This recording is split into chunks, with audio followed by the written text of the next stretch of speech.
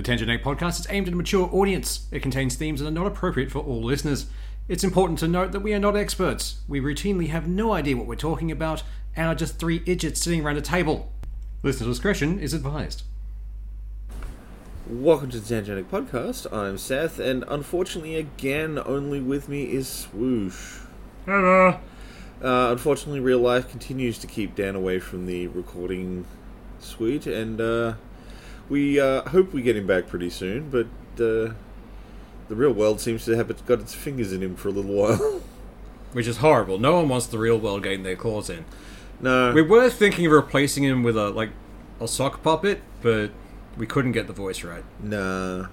Look, maybe one day we'll find a way to make this podcast profitable enough that this isn't a problem, but right now, that's not a thing. We gotta go to real jobs. Yeah. So, unfortunately. Let's start off with, and I'm annoyed because this all happened just after we recorded last week. They had the Star Wars celebration, and we got a bunch of stuff happen. The big one, of course, for most people will have been they dropped the new trailer for Ahsoka. And that's looking really, really good. I'm quite keen for that, to be honest. I'm particularly excited because I watched all of Rebels. And yeah, same. They're bringing back the cast of the Ghost, which is the main ship from that show. So we already saw Zed in The Mandalorian.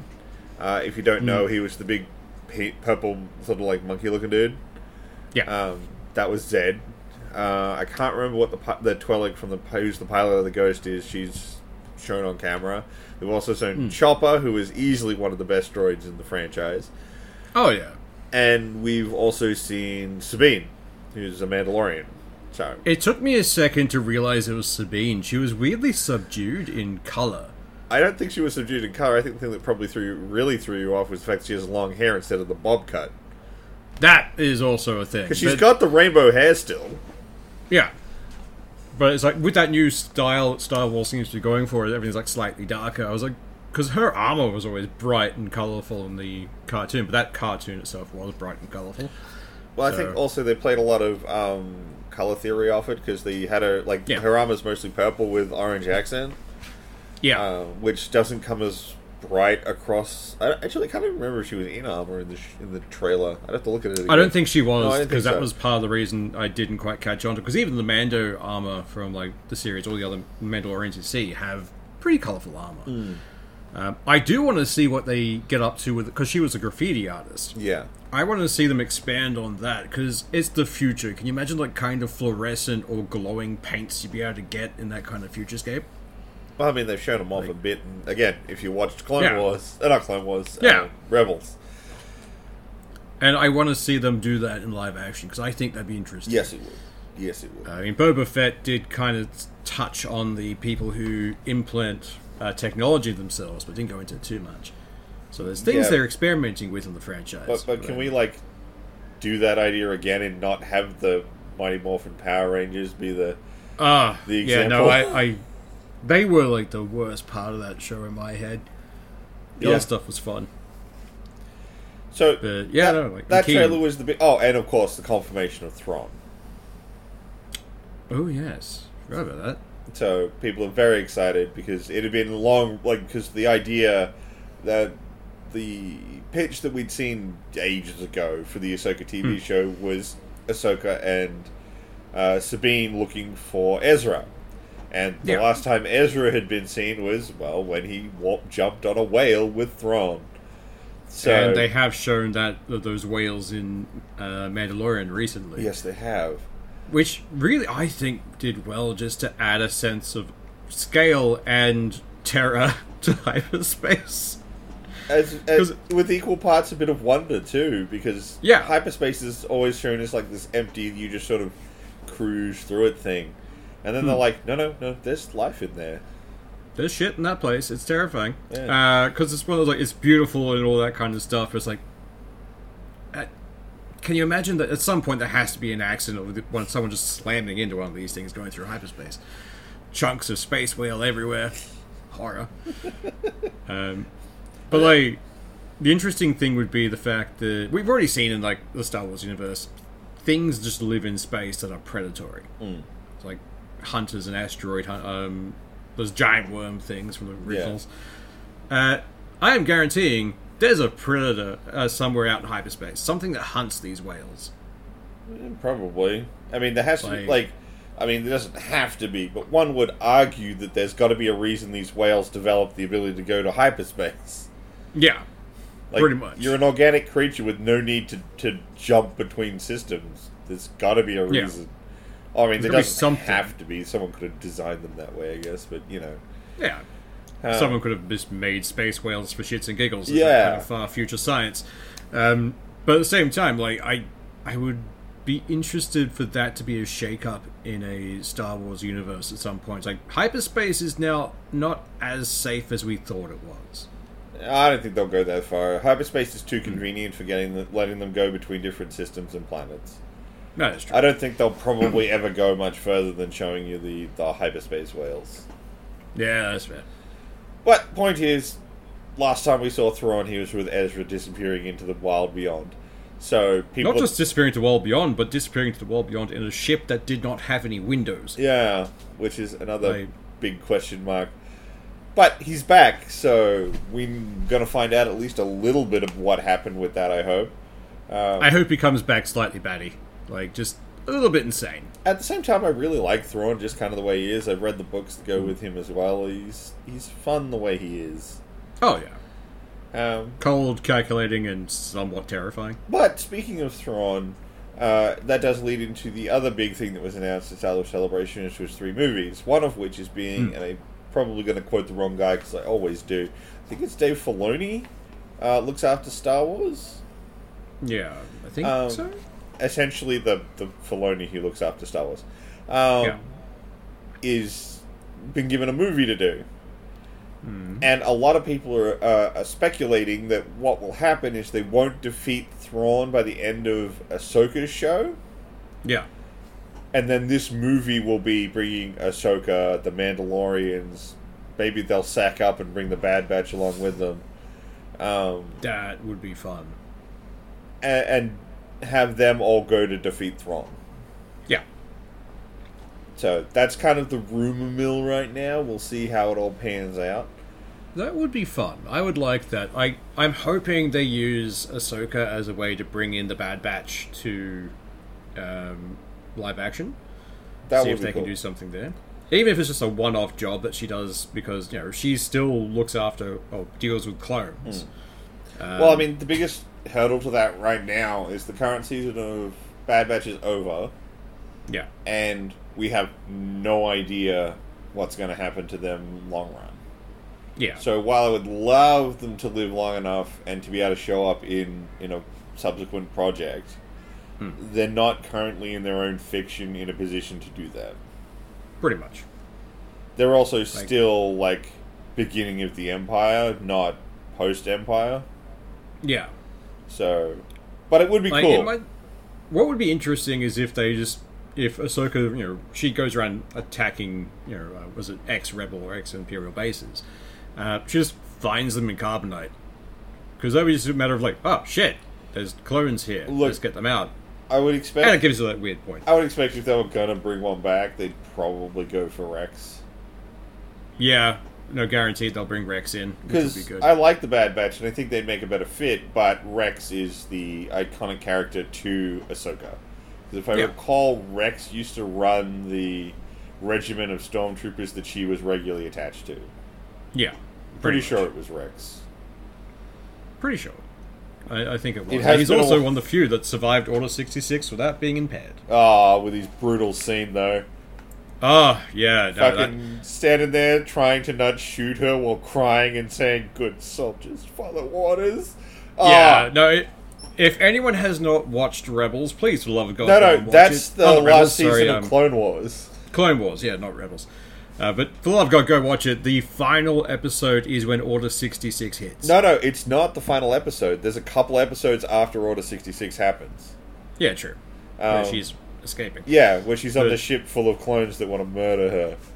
But they do a really good job of showing the exact moment that Order 66 happens and everything comes together. Yeah. And it's very well done. And I kind of got weird goosebumps from that one. It's like watching it, oh shit. It's happening. Yeah. That thing we never thought they'd actually sack up and do. It's happening. I would highly recommend, if you watched a little bit of Clone Wars and were like, not my thing, listen to me Fair. right here, right now. Just fire up the last season. You don't need to know much. There is a refresher course that someone's put up on YouTube. It gets you on like the main highlights of Clone Wars. Because I watched that in preparation for watching the last season. Season 6 came out like a year or two after the previous one because we thought it was never going to get a follow-up. It's excellent. They absolutely were like, we're doing one more season of this. Go hard. Well, it was like after the success of Rebels and everything else, they threw money at it. It's like, all right, we've proved there is actually a market for this again, so have some money, have a last season, make something interesting. And that led us on to Bad Batch and everything else getting extended as well. Yeah, and it's all been good. I personally think their animated offering... The biggest problem their animated offerings have, and you still there? God damn it, one of these days I will remember to turn my goddamn phone off. Yeah. It's annoying because Swoosh literally took a moment to do this before we started recording, and I didn't do it either. There's always one of us. At least one of us each episode forgets to turn their phone off. The problem their animated stuff has is it always feels a little childish at the start, and then it gets its gears going, and then it's like, they may not stop being kids shows, but they get a lot more like adult orientated, so like an adult audience can enjoy them a lot more. Yeah. But they always start a little childish, because come on. One of the later seasons of Clone Wars deals with a Jedi Master who decides that he fucking hates clones, so he's going to specifically set them up to shoot each other. Pretty much. It's just like, it gets into some dark shit. It really fucking does. It's still very fun and entertaining, but it's like every so often it's like, and dark side of the universe. Like, I like that. Can I get more of that, please? Are we meant to be getting a Star Wars horror show at some point in the future? There was something that popped up for it. Maybe. I haven't got anything about it right on top of me right now. It was in one of the batch things they did a while ago. When Ahsoka was first announced, there was something else they were doing, which may not have been horror. They but might have, like a thriller. Because they put out like a lot of stuff in one go. Like the last celebration they just did, they're a little more focused. Like, what are you actually going to get?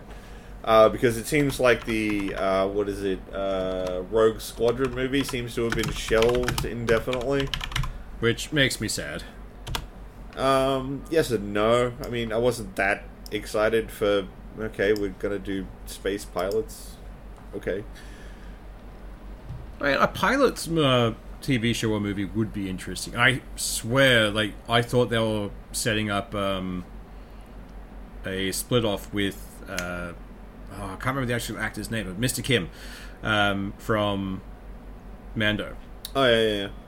I would honestly watch a detective series with him. Yeah.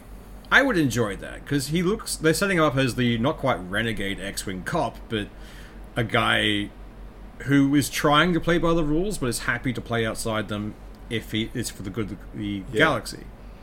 And I would love to see more of that.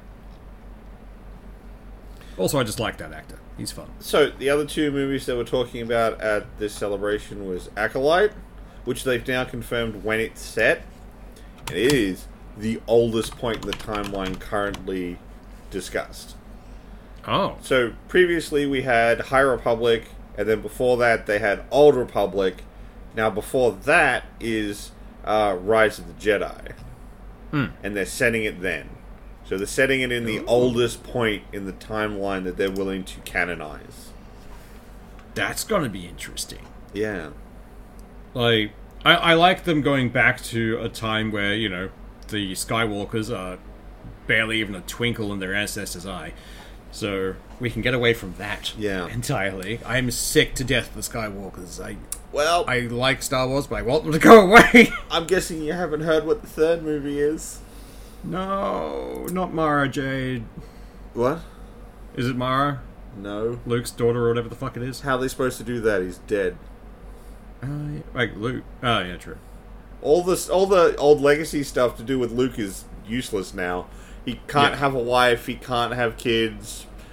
It's all out the window. I think Mara Jade was his wife, wasn't she? I can't remember if she was his wife. I would have to look it up There's a couple again. of them. It's been a while since I read any of the old Legacy books.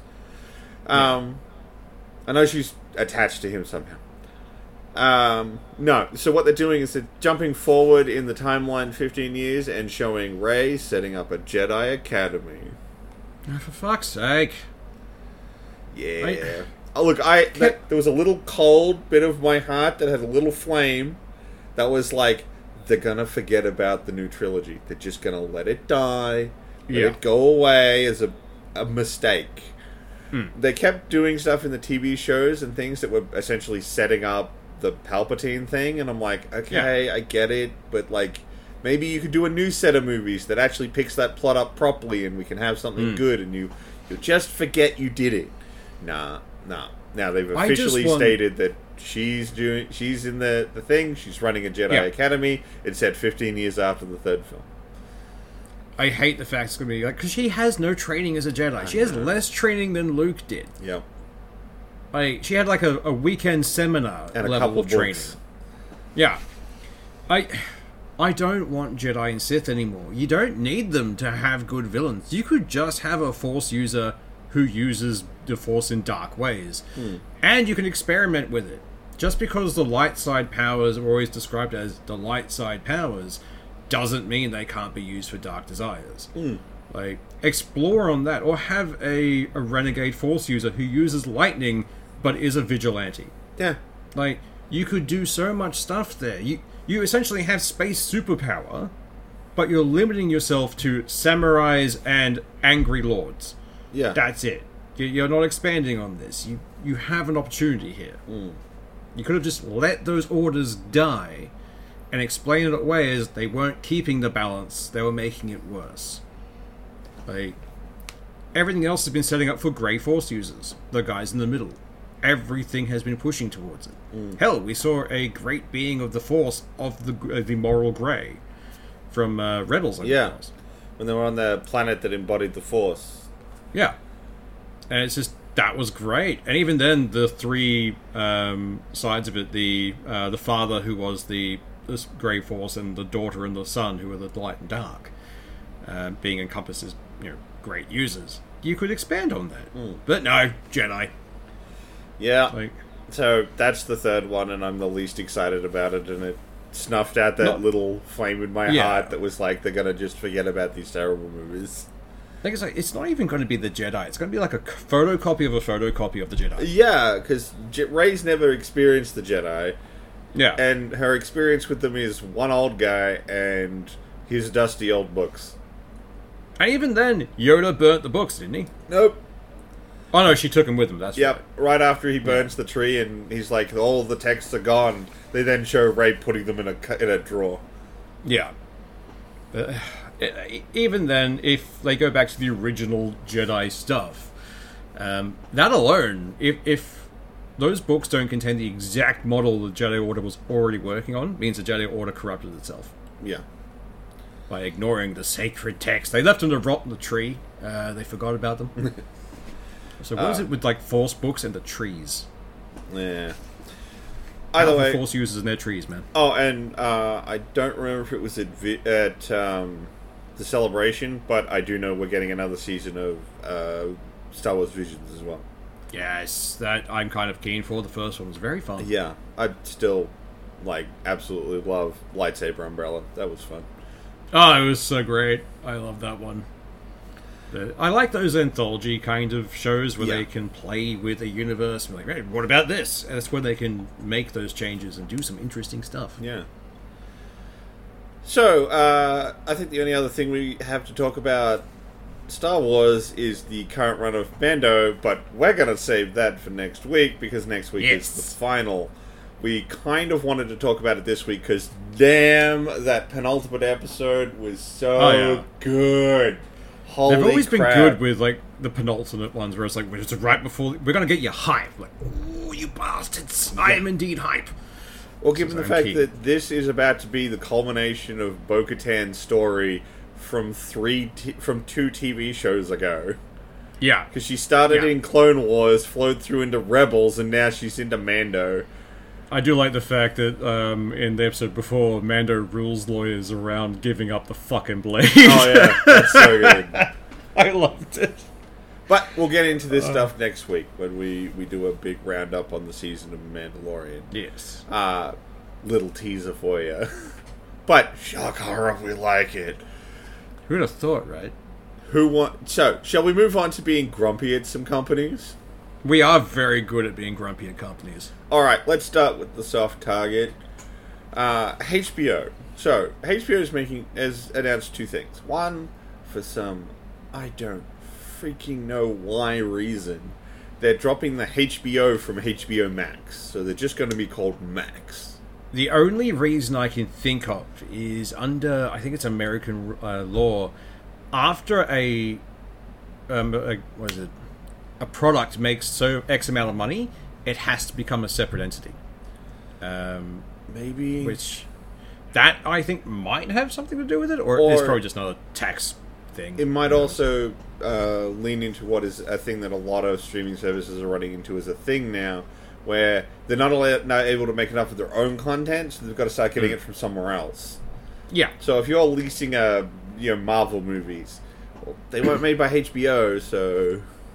Yeah, it's also one of those things where, for the longest time, the reason that Disney and that couldn't have their own theaters or set their own prices was a fact that the government across most of the world's like, no, you can't be a production house and distribute to people. That's double dipping. And then streaming services happened, and they're a weird middle ground. And I think there's been some push in certain places to have those laws fixed so they can't keep doing it this way.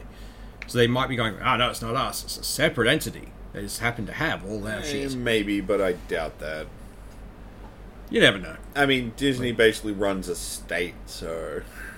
More or less. I'm pretty sure all of the Disney parks are considered not sovereign land, but they function under their own power. I think because they funnel so much money into their communities and areas, it's just like, oh, the local legislator wants to make something we don't like. Yeah, nah, we'll just leave if you do that. You don't fuck with the House of Mouse. But point is, they're doing that, and their second thing is they are committing to a 10-year project in which they are going to remake the Harry Potter books. Now, that sounds like it could be good, until they point out that it will have direct involvement by J.K. Rowling. Yep. And I don't like that at all. If all they'd done is go, we're not getting J.K. Rowling's involvement, well, hey, then we could have potentially gone, okay, we're going to have all of the things that aren't very good in those books. We can reconfigure that stuff and smooth out some of the more questionable content. Yeah. No. J.K. Rowling's going to be heavily involved, so it's not going to be... And the fact that she's heavily involved as well is never a good thing to see. It's just going to become another, soapbox for her to start preaching her very bigoted views again. So probably, I'm not going to make any more comment about that because we don't know. But it's a pretty fair assumption, and it's not a good thing to have put out there big block letters. We're doing this. That should have just been, we're doing Harry Potter, and then very small in the background, also, this chick's going to be involved with that. Well, I mean, pretty quickly, anyone who asked them any questions would have been like, so, J.K. Rowling? Yeah, it would have been the first thing people asked, but they might have got at least a good week of press out of it. Yeah, I know, right? So, that's HBO. Yeah. Move on to easy mark number 2. Excellent. So, Sony. I would heavily like to point out that this is not confirmed by Sony, so we could be talking out of our ass, but I have seen it reported in a couple of different places. Sony's looking to do a new handheld, and people are like, ooh, they're going to take another swing at the Vita, are they? And there's still a lot of people who are big fans of the Vita. I was actually around at a friend of mine's place who's a giant tech hoarder, and she's still got her Vita, and it's on her coffee table because she loves the thing. And really wishes more people would like it too, but it doesn't get games anymore. And the Vita was essentially the Zune for handheld gaming devices. Kinda. Well, it functioned, it did its job, but no one ever played it. Yeah. Well, they prioritized graphics and fidelity, and play speed and all that kind of stuff over everything else, which meant it had the battery life of a AA. Basically, it's I'm going to play this game, and we're done. Yeah. So, like, I had a PSP. Actually, I've still got mine. It's a good little piece of kit. It's just, yeah, it's not great. Like, so, they died for a reason. Yeah. But they're looking to wander back in, and it seems like what it's going to be is a handheld with a screen on it. You know, sort of Switch-like with the controller bits bolted onto the side of it. It's going to be capable of 1080p, 60 frames per second, streaming from your PS5. Yeah. Only. It can't go on the road. So, has none of its own hardware. You have to have a plugged-in and running PS5 to stream the content. And you can be the only one using the PS5. It's not like, you know, Switch could be playing Horizon, and I'm like, oh, but I want to play Last of Us. I'll play on the little screen then. Nope. Only one person can be using the PlayStation, and if the person on the little screen's using it, can't use it on the big screen. Pretty much. And that shouldn't even be, like, yes, it's a handheld, but that's a controller. That's not a fucking handheld device. To me, that is a bit of a stretch, what it is. Like, if you're going to do a handheld device, and if you're going to try and copy the Switch, go hard. Like, do it properly. Why are you fart-assing around with half an idea and doing it worse than your competitor is? Yeah. Like, if you can't do it better than them, ignore it. Leave it be. Yeah. Work on something different. Find a new avenue. Hell, like, I remember, I think it was Sony tried making a phone years ago. Back before, like, when smartphones were not a thing. It's one of the big fold-out kind of ones. Barely functional LCD screen. So they're like, we'll make it into a Game Boy, essentially. And it had digital gaming. Bring that back. If you could, like, build a phone with a decent battery life that would be able to function as a handheld, I reckon you'd be able to go into a different market. You'd have something different that sets you apart from everyone else. Because, let's face it, Microsoft has that integration with PC down, and they will never be beaten. Well, and I'm not going to say they're never going to be beaten, but no one's fighting them. At least not Sony. Look, again, I keep bringing it up because we keep kind of hearing rumors about it every time they put new stuff out. We keep finding little hints that they're looking to do a PC storefront. Yeah. Hurry up, do it. Stop letting Microsoft run the show. Because the further Microsoft gets out in front, the harder you're going to have trying to make the ground up. See, like, to me, that's what I think is happening. They've realized that at this point, Microsoft has so much of a lead going that we might as well try and take on a different person. They've always seen Nintendo as not even a threat to them. They're a toy company. Yeah. So effectively, they're like, oh, we can just take their things to the Switch. We'll punch down. It's like, you're going to find out that you don't punch down on Nintendo. They will win. Well, they're not even... They are a sleeping behemoth. They're not even punching down, though. They're not making a portable handheld unit.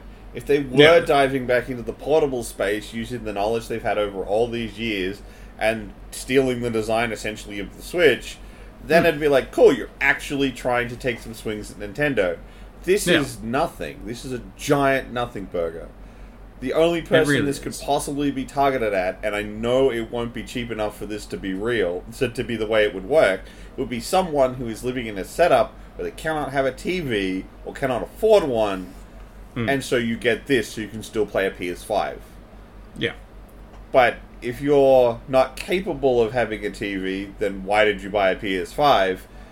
And if you can't afford a TV, you can't afford a controller with just a little TV in it.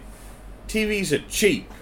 They're not expensive pieces of equipment anymore. And you can get big ones for very little. Oh, yeah. Like, you can get a decent-sized TV for very cheap. Like, you hit up Aldi on the right day, you can get a fucking a big screen TV for like $200. That's where I got my one on, actually. Like, I have a TV in my bedroom, which was I think it's Braun or something. Yeah. So I got that from Aldi. It was great. So, it's not expensive, and no way this controller's like $50. No, not at all. Like, this is going to be probably, like, variable to the PS5, I'm going to be honest. Like, I'm expecting this $500 at the very least. I don't think they get away selling that much, but definitely more closer to the $200. You know how, like, there's the... Well, their normal controllers are at least $100, and that's just the controller. Well, see, like, I was going to compare it to the Xbox Pro controller, which is, like, $170. Yeah. So we're talking, like, a $200 for premium controllers. So, but again, like for $200, I can get a TV. Yeah. I don't know why anyone thought this was a good idea. No. Well, Like, it may not be real. Yeah. This may be some crap that's just been shuffled around the news sites and everyone's talking about it, and it turns out to be not real, or maybe it is more Switch-like than they're reporting. Yeah. I very much hope that this is not everything, because, if it came from a leak, I'd be like, alright, maybe it's like one of those things where they're testing the waters by exposing their own leak or something. But no, there's not really much to see for it. And that might be what it is. Like, they could be just someone in PR going, what if we just say that's what we're doing and leak it to some random news sites and see what happens? But maybe, because who knows? Like I said, it's not confirmed by Sony, so grain of salt's all around. But I mean, it's only like 2 months before trailer season happens, and we'll get Sony's big announcement suite. So if they're going to talk about it at some place, it's probably going to be that. Pretty much. But we'll have to wait and see on that one. I would like them to do something with a handheld. I would like that. It'd be great. Yeah. But they would definitely have to focus heavily on battery life. I mean, it's the biggest problem the Switch is having now that people are pushing the hardware harder. It's battery life is just not there. I mean, yeah. Hell, people have been screaming for like essentially a Switch 2 for a while now. Pretty much. And I love my Switch, but I would absolutely buy a new one if. Oh yeah, no, I would definitely upgrade to a new one. Yeah. Cool. So, last company we're going to have a bitch at in this little segment. I can't remember what the company's actually called, but the guys who made Ark Survival. Yeah. So, strap yourselves in, because this is fucked. This is so stupid. So, they are charging, I think it's $70 for the remaster of Ark Survival. No, sorry, it was $60 for the remake of Ark Survival.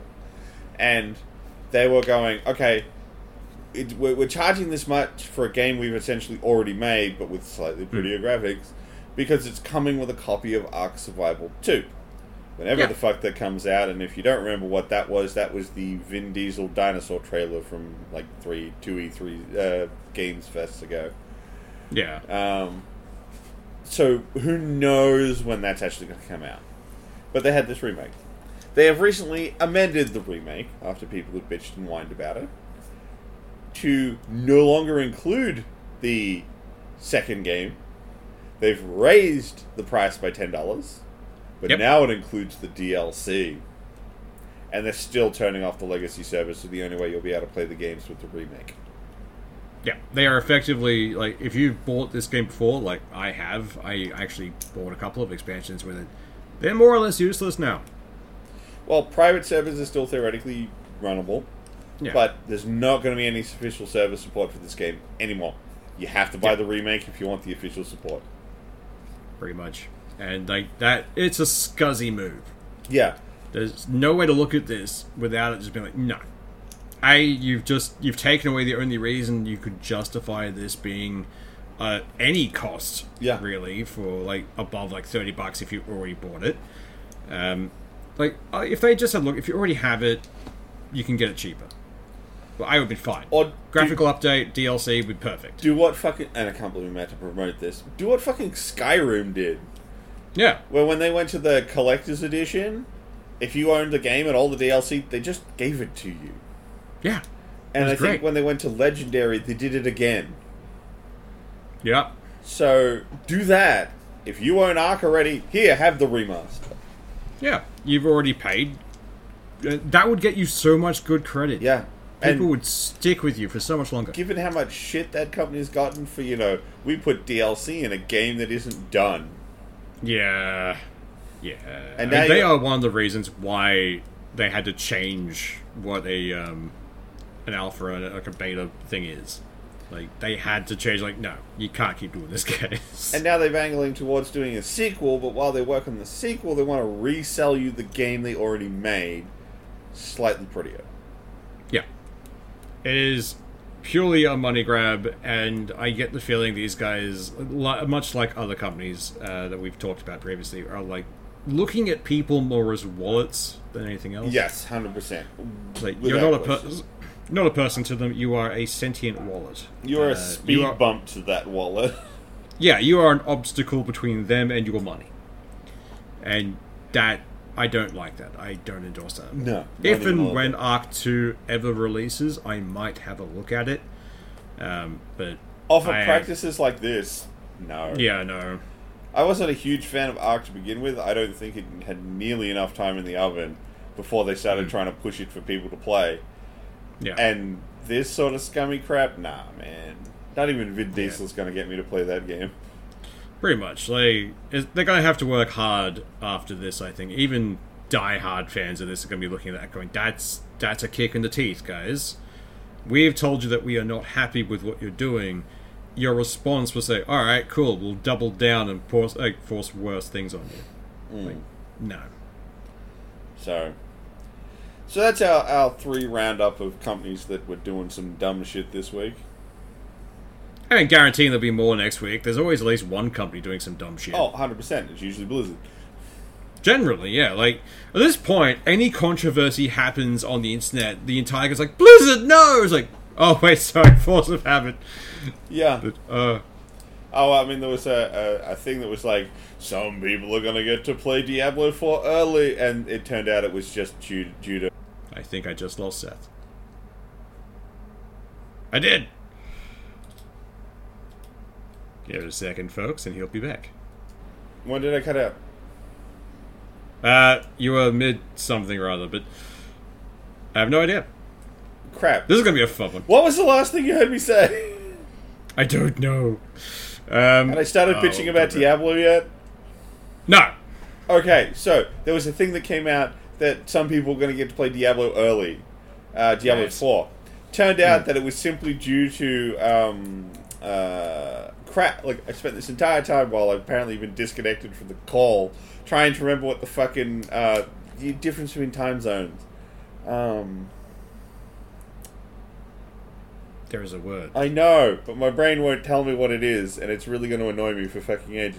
Basically, because of people being in different time zones, that's why some people will get to play it early, and the difference is only 7 hours. That's what they're going with? Look, there's actually some other stuff where, like, if you're premium editions, you get 5 days early, blah, blah, blah, blah. But the thing they're referring to for this particular thing was simply a 7-hour drift due to time zones. Jesus Christ. It's like, woo!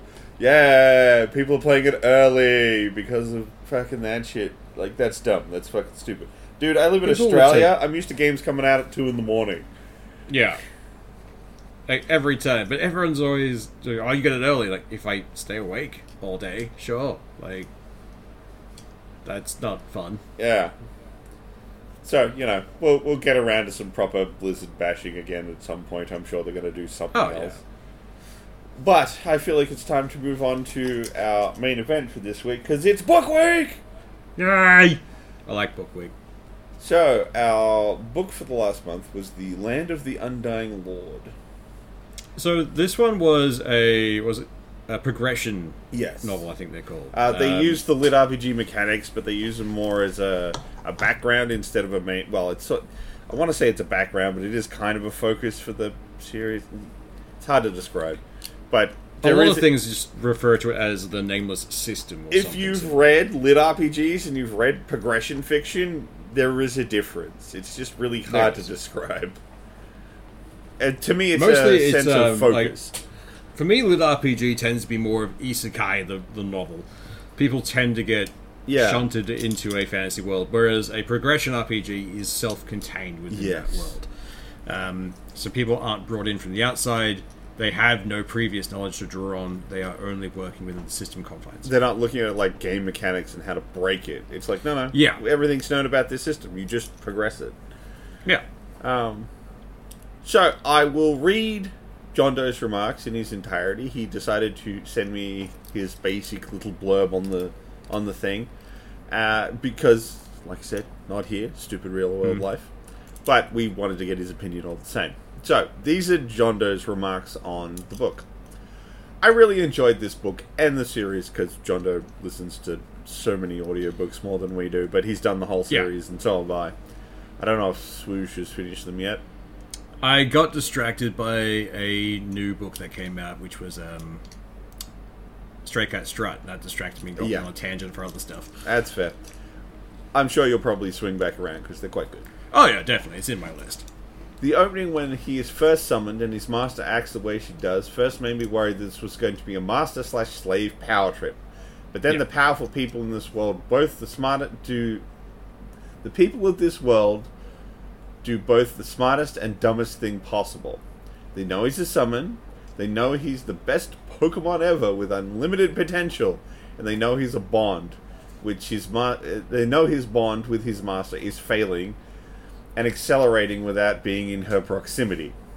So they separate them further, compounding the issue when she finally gets told, "You're being a bitch because your bond is failing, better go find him." They've taken him far into the countryside to train. Yeah. It could have been a redemption story for someone who's finally able to see the value of those around her from the point of view of her summon. All that was needed was for the author to replace Tessa's character with his summoner. But instead, there is little to no repercussion once the bond is broken. Yeah. I also thought, once they start discovering his utility and skill slots and the potential he has, that this was going to be a Pokemon lit RPG, where they will travel the countryside battling other summons, but no. By the end of the book, he may as well have just woken up in the world and stumbled into the castle. All in all, there are a few flaws and bits that irk me due to their direction they chose for the characters, but I really enjoyed this book by the end. Yeah.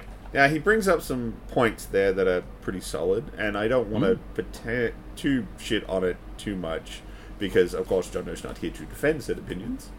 Yeah. I do disagree with some of it. The taking him away, I don't think was incorrect, because they actually point out quite heavily that a lot of that was they were trying to make him like them, so that if she was incapable of fixing the bond, that he would like them enough to hang around once the bond was broken. Yeah. They wanted to keep him in the kingdom's favor, not her. Yeah. So it was kind of like playing two sides of the coin. Either she fixes the bond and we keep him, or she breaks the bond and we made him happy so he stays. She also, in that first book, never stops being a bitch. Oh, no, not even a little bit. Even when she comes back later on and she's like, "Oh, he's gotten so much better. Had you put in any time and effort into this, you would have had an amazing partner." She's like, "Oh, wow, okay, you're useful-ish." It's like, go to hell. You're a horrible person. I mean, the name she gave for him is Trent, which, if translated into the Elvish of this setting, means useless. Yeah. Alright, we should probably start at the very beginning of this so we don't get too off track. But essentially, the main character is a summoned creature in the world. So they defeated a boss monster of a level of a dungeon, a permanent dungeon you can just go through and restart constantly, experience grind, get stuff from. Entire economies run off this dungeon because they get items and gold and other stuff out of it. And instead of being interested in the fact that this is the first human summons that she has ever heard of. Pretty much anyone's ever heard of. I don't think anyone in this setting has ever looked at Trent and been like, "Yep, I've seen human summons before." Yeah, essentially it's so super rare. Like, that alone should have been a clue of, "Oh, it's fucking rare as shit, that's amazing." Instead, she treats him like a piece of scum on the boot from the very get-go. The whole thing of like, "Oh, alright, what's your status?" Like, and he's just sitting like, "What's the status?" She's like, "Oh, how could you not know this? You're so stupid." Like, he's literally come into existence 4 minutes ago, woman. Like, come on. Give him at least a bit of time to acclimate. Yeah. And then when he finally shows the status, she's like, "These are horrible stats. These are rubbish." And it's just like, "Oh, okay. Like, you can work on that. Yeah. You were also rubbish at level 1. Yeah. And the way she puts it is like, "Oh, we don't have time to level some. We have to go deeper into the things. It's going to take too long to get him up to scratch." Completely forgetting the fact that power leveling exists. You take a low-level character into a place, and then you keep them safe, and they will gain a bunch of experience. Especially because she has, I think she has leadership, which is the ability required to form a party and share XP. Yeah. And it's, that falls apart. She's very pissed off and goes stomping back to the castle because she is technically royalty, but she's too far behind in succession to be of note, really. Well, she's the son of the Duke of the land. Yeah. She's not part of the royal line. But she's becoming an adventurer. Yes. So she wants to do the adventuring route. But everyone in the books is like, she's a shit adventurer and a shit person. Yeah. Like, even her own father's like, yeah, no, that child can't be trusted with this. So they essentially pass him off to her brother, who sends him to the head trainer for the guard, who's like, oh my god, it's clay, and I may mold it into anything I want. Oh my god. And he fucking loves this kid. The great thing is, like, his loyalty starts ticking down the second he's, like, brought into that world and she treats him like shit. Oh, yeah. But at one point, because he is essentially a golem, like if he doesn't follow instructions from her, he gets so much pain, and this is pain that you cannot be dulled to. It is consistent torment. And they get back to the palace after he's just been summoned, and she's like, I'm gonna go do stuff. And he's like, oh, what should I do? And he's panting because he's barely able to keep up with these guys because he has bugger all stats in the stamina or anything. He's like, I don't know, go run laps.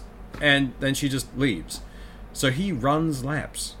And at some point, one of the guards is watching him and he's getting puffed. And he's like, alright, cool, have a stop and have a bit of water. And he's like, no, I have to keep going.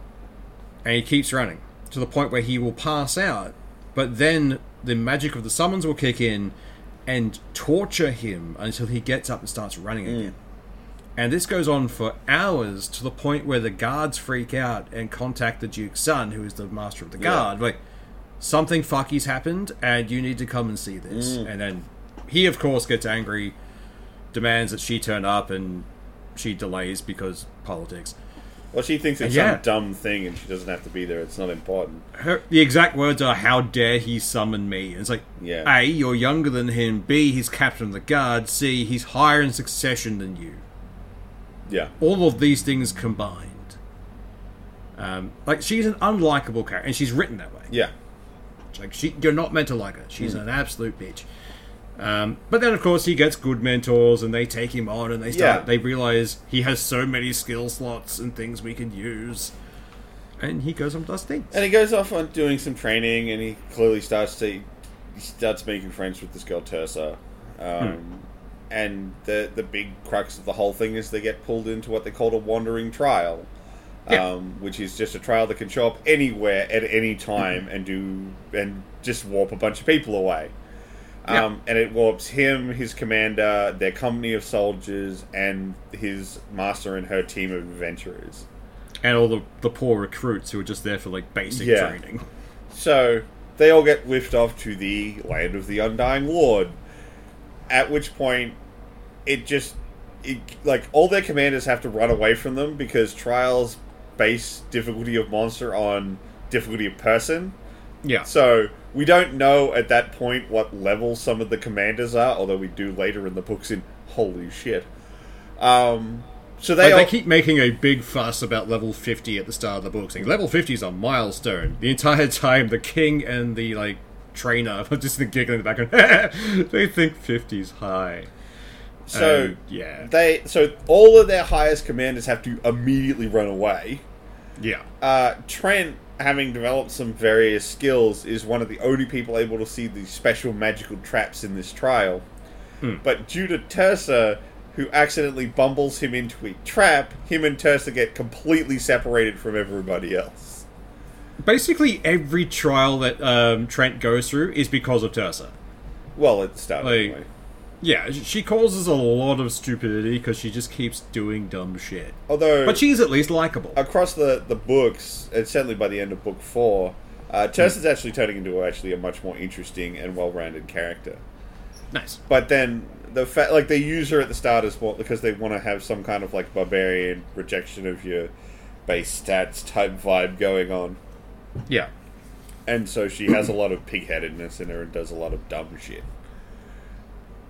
So it all basically boils down to, like, you've got these recruits who are trying to survive, Trent and Tersa who are going off on their own private adventure, and all the commanders off doing their own thing because they're too high level to be around any of their subordinates. Yeah. and the various shenanigans that happen there. Even in that, his master basically is terrible. She keeps making mistake after mistake after mistake. Even just basic things that adventurers would do, because the way their system works is you can get skill stones as loot from monsters, and they'll teach you a skill. But you have no idea what's in it unless you have the identify skill. So what she does is at one point she finds a skill, just uses it, and gets a divine strike, which against the things they're fighting, the undead, is amazing. But she's lower level than someone else, doesn't know how to use that strike properly. And effectively, had she followed procedure and handed that into the higher-ups of the party, they would have been saved from so many other things. Yeah. Like, she made their fight infinitely harder by going, no, I want this. There's a bit where almost her entire team gets killed because they go against the orders of the commanders. Yep. They go rogue and do the adventure thing. And which they've already been told they've done before. Like, one of the people in their group is actually a plant from the Duke, who is a high-level assassin. And when they first get into this dungeon, he gets outed as being the high-level assassin because he can't hang around. Yeah. He's like, I have to go with the big guy over there because our levels combined means that the next, like, one monster appears, you are all dead. You will die horribly and in pain. So he leaves with him, and they go to a training session, essentially. So they've lost their scout, and their tank is an actual idiot. Yeah. He stands in front and, like, brute forces everything. It's like, I'm just going to stand here. It's like, and could have moved. And he's taken no dexterity, so he can't hit the broadside of a barn. Yeah. And at any point, if someone tries to correct him, because they're all nobility, they're dicks about it. Yeah. At one point, someone in the military gives him, like, constructive criticism and basically gets told, shut the fuck up. Yeah. I am nobility. It's like, I look forward to when you die. And he nearly does. He nearly does. He almost gets wrecked because he stands in front of a train, essentially. Yeah. Meanwhile, like, they have because they're all just bad builds. Because they've got a magic user who is really good at water magic who decided to spec fire. Yeah. Like, he went against his natural alignment or natural affinity for magic. And he effectively has to nuke himself at one point to make sure that not everyone else doesn't die. Yeah. I mean, it does work. It works, yeah. Meanwhile, Trent's off just learning shit. Yeah. And being amazing. And being nice to things. Like, he gains a few abilities by going through... They get into a safe zone. It has all these nature spirits around. Little sprites and wisps. And he makes friends with one. And it teaches him a fire spell. A little spark kind of thing. So he can make a basic flame. And then it hangs out in his flame for a while, gets drunk, and makes friends. So he goes off wandering, makes more friends with other different kinds of elemental wisps, and that just keeps basing and building his power internally, because he's just being a wholesome, lovely person. But yeah. I think plot-wise we'll leave it there in case you haven't read the book. It won't spoil the ending. But that's kind of how it breaks down. The rest of the book is essentially clearing this trial. And the various adventures that Trent and Tersa have, the commanders have, and the other group have.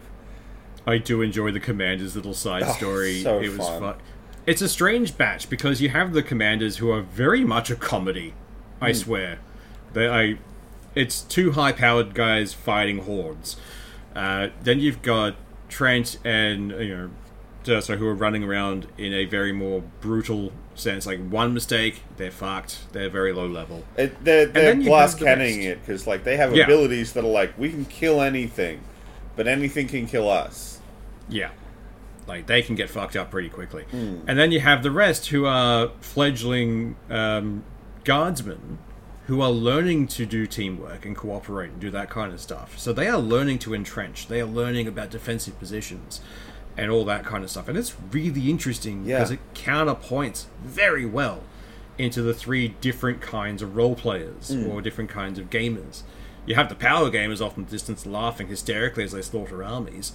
You have the basic players who are like, cool, we're entrenched, we're following the mechanics, we're doing the thing, and we're steadily getting better. And then you have the Maples, who are just in the background getting absurd skills and being hilarious. Yeah. Like, And that's kind of how the books continue on. I've read all 4 books that are currently available. It's not done yet. There will be more. And every time Trent ends up in a dungeon or in some weird circumstance, it's incredibly interesting.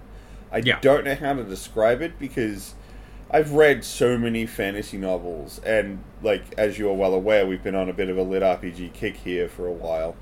So I've read a lot of people going into dungeons, but they are just so much more interesting with the way they're written here. The most recent one was actually book 4. Actually, it contains a puzzle dungeon where they've got to solve riddles and mysteries to get through all the rooms. And it's just so interestingly written. And I love the way Trent is written. He is easily one of my favorite protagonists in a book series in a long time. Oh, absolutely. Because he has no information, so it feels natural when people feed him info. Yeah. Because like he doesn't know. He's a summon. He has no knowledge of the kingdom. But he's also really nice, and he sees the world in a form of wonder that everyone else seems to be jaded to half the time. And you can, the way he's written, you can feel that wonder coming through. Even in dire circumstances like the dungeon, he finds beauty and things there to look into. Then you have the gritty side, which was the guards getting like surrounded and attacked by mini armies, essentially. It's like, this is a nice juxtaposition. You can see that the darker version of people born to this, who have been raised in this, to someone who was just sprung into being as an 8-year-old or a 10-year-old or something along those lines. And how he's interpreting the world. It's like, I like this. This is fresh and interesting. It's a very well-worn territory for a story type, but he's done it in such an interesting way. It's really hard to describe. Because if I told you, like, in one of the later books, he ends up in a dungeon full of were creatures. But the way he interacts with the entire setting, the way they describe what he's doing and how he interacts with, it's just so interesting. Yeah. I can't do it justice to say, oh yeah, he was in a werewolf trial and he kills a bunch of were creatures and he finds some extra magical items in there that he doesn't really understand, but they work really well in the setting, and it moves on and on and on. But I don't know, it's just described perfectly. Like, even in the first book, in the trial where they have that save point where he makes friends of wisps, he finds some loot that he doesn't need to kill anything for. He just helps out these wisps and they give him some stuff. And he opens the boxes, the 3 loot boxes, and the other 2 are passed out somewhere. And he finds these boxes, opens each one, and he's like, this is clearly not for me. This item is clearly for Tersa. Or this item is clearly for X other person. And according to the other 2, when he goes back and presents them with the items, like, by rights, this is yours. You found it, you opened the chest, you cleared it. You don't have to give this to us. It's like, yeah, but it's clearly for you. Yeah. He's just a good adventurer and a good human being. Yeah. Which is hilarious because it takes a summons to be a better human being than a human being is. Yeah. And again, that vibe continues to the remaining books and never gets boring. Yeah. Well, at least it didn't for me. I always wanted to devour the next book. And it's really annoying because it leaves on a cliffhanger for book 4. Yeah. See, like, if it weren't for the fact that Stray Cat Strut came out, like, right after I finished that book, I would be going back and reading the next ones, and I'll probably do that very soon, to be honest. I would highly recommend it. It's worth your time. Yeah. Definitely. I got distracted because, was it 8 had its second book come out as well, so I just finished that one. Yeah. Would highly recommend The Land of the Undying Lord and the Infinite World series in general. Definitely worth checking out. I really, really enjoyed the writing style on that. The things that John Doe brought up, they're a thing. I think different people might get different mileage on how much they affect how much they enjoy the story. Just be prepared to hate certain characters that you are meant to hate. Yeah. I mean, you might not hate his old master by the end of the story, but you're definitely supposed to not like her at the start, and definitely not supposed to like her in the middle. She has to learn some pretty hard truths, and it's nice to see her almost learn those truths. But yeah. Yeah. So next book we have though. What we got? So it's my pick this time, and I think Yeah. like a bunch of podcasts ago, I said I'd do something sci-fi because we've done a lot of fantasy stuff, like or fantasy. like on Earth stuff. So Yeah. I'm gonna do Hell's Rejects. Now I'm specifically gonna suggest we get the books 1 through 4 pack. Gonna get you the Okay, most. it's 1 credit for 4 books. That's 30 hours of content. Yeah, so I'm not gonna skimp you. I'm not gonna nickel and dime you. Get book 1 and book 2, and no, we'll just get all 4 books. I have previously read this. It was a long while ago, and I went to try and read the follow-ups, and I'm like, I don't remember this at all. So I'm going to be going back and rereading this whole set again so that I can continue reading it. And I figured, how about we all go along and do Hell's Rejects again? From the blurb, I'm quite keen on this. It honestly sounds like a sci-fi space version of the Suicide Squad. Kind of is. Essentially, Yeah. the main character gets framed, put in a prison. So, some spaceships have been taken, and they're like, well, we need a whole bunch of guys who are very expendable that we can send into enemy territory to go get them back. Yeah. And they essentially quasi-break out a bunch of people from this penal colony, and are like, if you guys don't want to die, go get our ships back. Yeah. And that's what they do. Oh, That that's what they sounds attempt entertaining. to do. It's not finished by the end of book 4, of course. And on the plus side, this is a vetted series, because Seth's already enjoyed it so far, so chances are we will also enjoy this. Yes, I liked it. I don't know, but like I'm weird and my brain doesn't work. So, No, there's ours. It's fine. but I mean, at the same time, it's 1 credit for 4 books. Yeah. It's pretty good. I like that they've got pretty good voice acting for all the characters. One of them actually has like a voice tick, and they actually incorporated into the way the characters' lines are read. I do like that. It's not an overt one. It's overt, but it's not like super annoying. But they Not didn't. horribly distracting. Yeah, well, I mean, like he's supposed to be like this little squirrel dude, and he has this sort of like thing when he talks. It's yep, like yep. supposed to be like them laughing. And they actually do that when he talks. Nice. And it helps. It does help you identify when he's the character at the front. But like they all have different voices and different accents, and they're very. When the whole crowd's talking, you don't need. And this character said this, and this character said. You can hear all the voices and know who's talking. Excellent. I like when that happens. Yes. So, like I said, I liked it enough that the first time I read it, I wanted to read the rest of it. And I like it enough that I'm willing to go back and reread the whole thing again to try and read the rest of it. Yeah. But I'm keen for that one. I've already grabbed that. It's going to be a good read, I think. Yeah. Or a good listen. Yeah. I mean, like I said, it's kind of got a bit of a Suicide Squad via Firefly kind of vibe to it. They go to a lot of I'm on board. places of scum and villainy, and it's all about the weird interplay of the crew and yeah. Ooh, I like that. That's going to be fun. Yeah, it's a fun time. Yeah. So that will be our book for next month. Well, the coming month. Yes. Yeah, get this a little away from... It's not a lit RPG, it's not a progression RPG, and it's not a fantasy story. Like, the next one I think I have to choose, I'm going to make sure it's not a progression or lit RPG, I think. Look, I wanna if we've expand got a it. good one, I'm not saying no, but like I was just like, look, we got to do something different. Jump into the Yeah. sci-fi realm, because I got a lot of sci-fi books I want to read, so I'm sure I can find us something a little bit different. Like, Yeah, I love I've Stray got a Cat few. Strut, but it's another fucking progression story. It is. It definitely is. But it's like, there's a few that I've got in my wish list that I think would be good that aren't progression RPGs at all. So, even I'm reaching that point of like, I should read other things. I love this thing, Yeah. but I don't want to like gorge myself. Yeah. I don't want to get sick of this. So that's why I want to branch out. It feels good because we sort of did lit RPGs and then we stepped down onto progression RPGs, and now we're going to step away again. Not to say we ain't Like- coming back, because there's some I've been recommended yeah. by people that I really do want to get to. Worst comes to worst, we will use them as a point like, oh, I can't find anything that really speaks to me right now. Progression RPG. Yeah, probably. They're a good palate cleanser, we'll put it that way.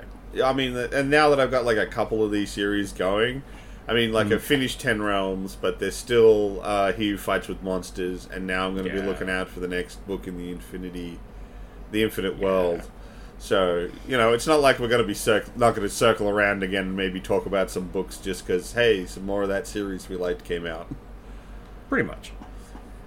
Anyway, we made it out to past an hour, so I think we're done for the week. Y'all have a good one. Have a good one. Also, happy Easter, because we just passed that. Yeah, so that too. I hope you all enjoyed your chocolate day. I mean, I did. It was pretty fun. Alright, later. Bye.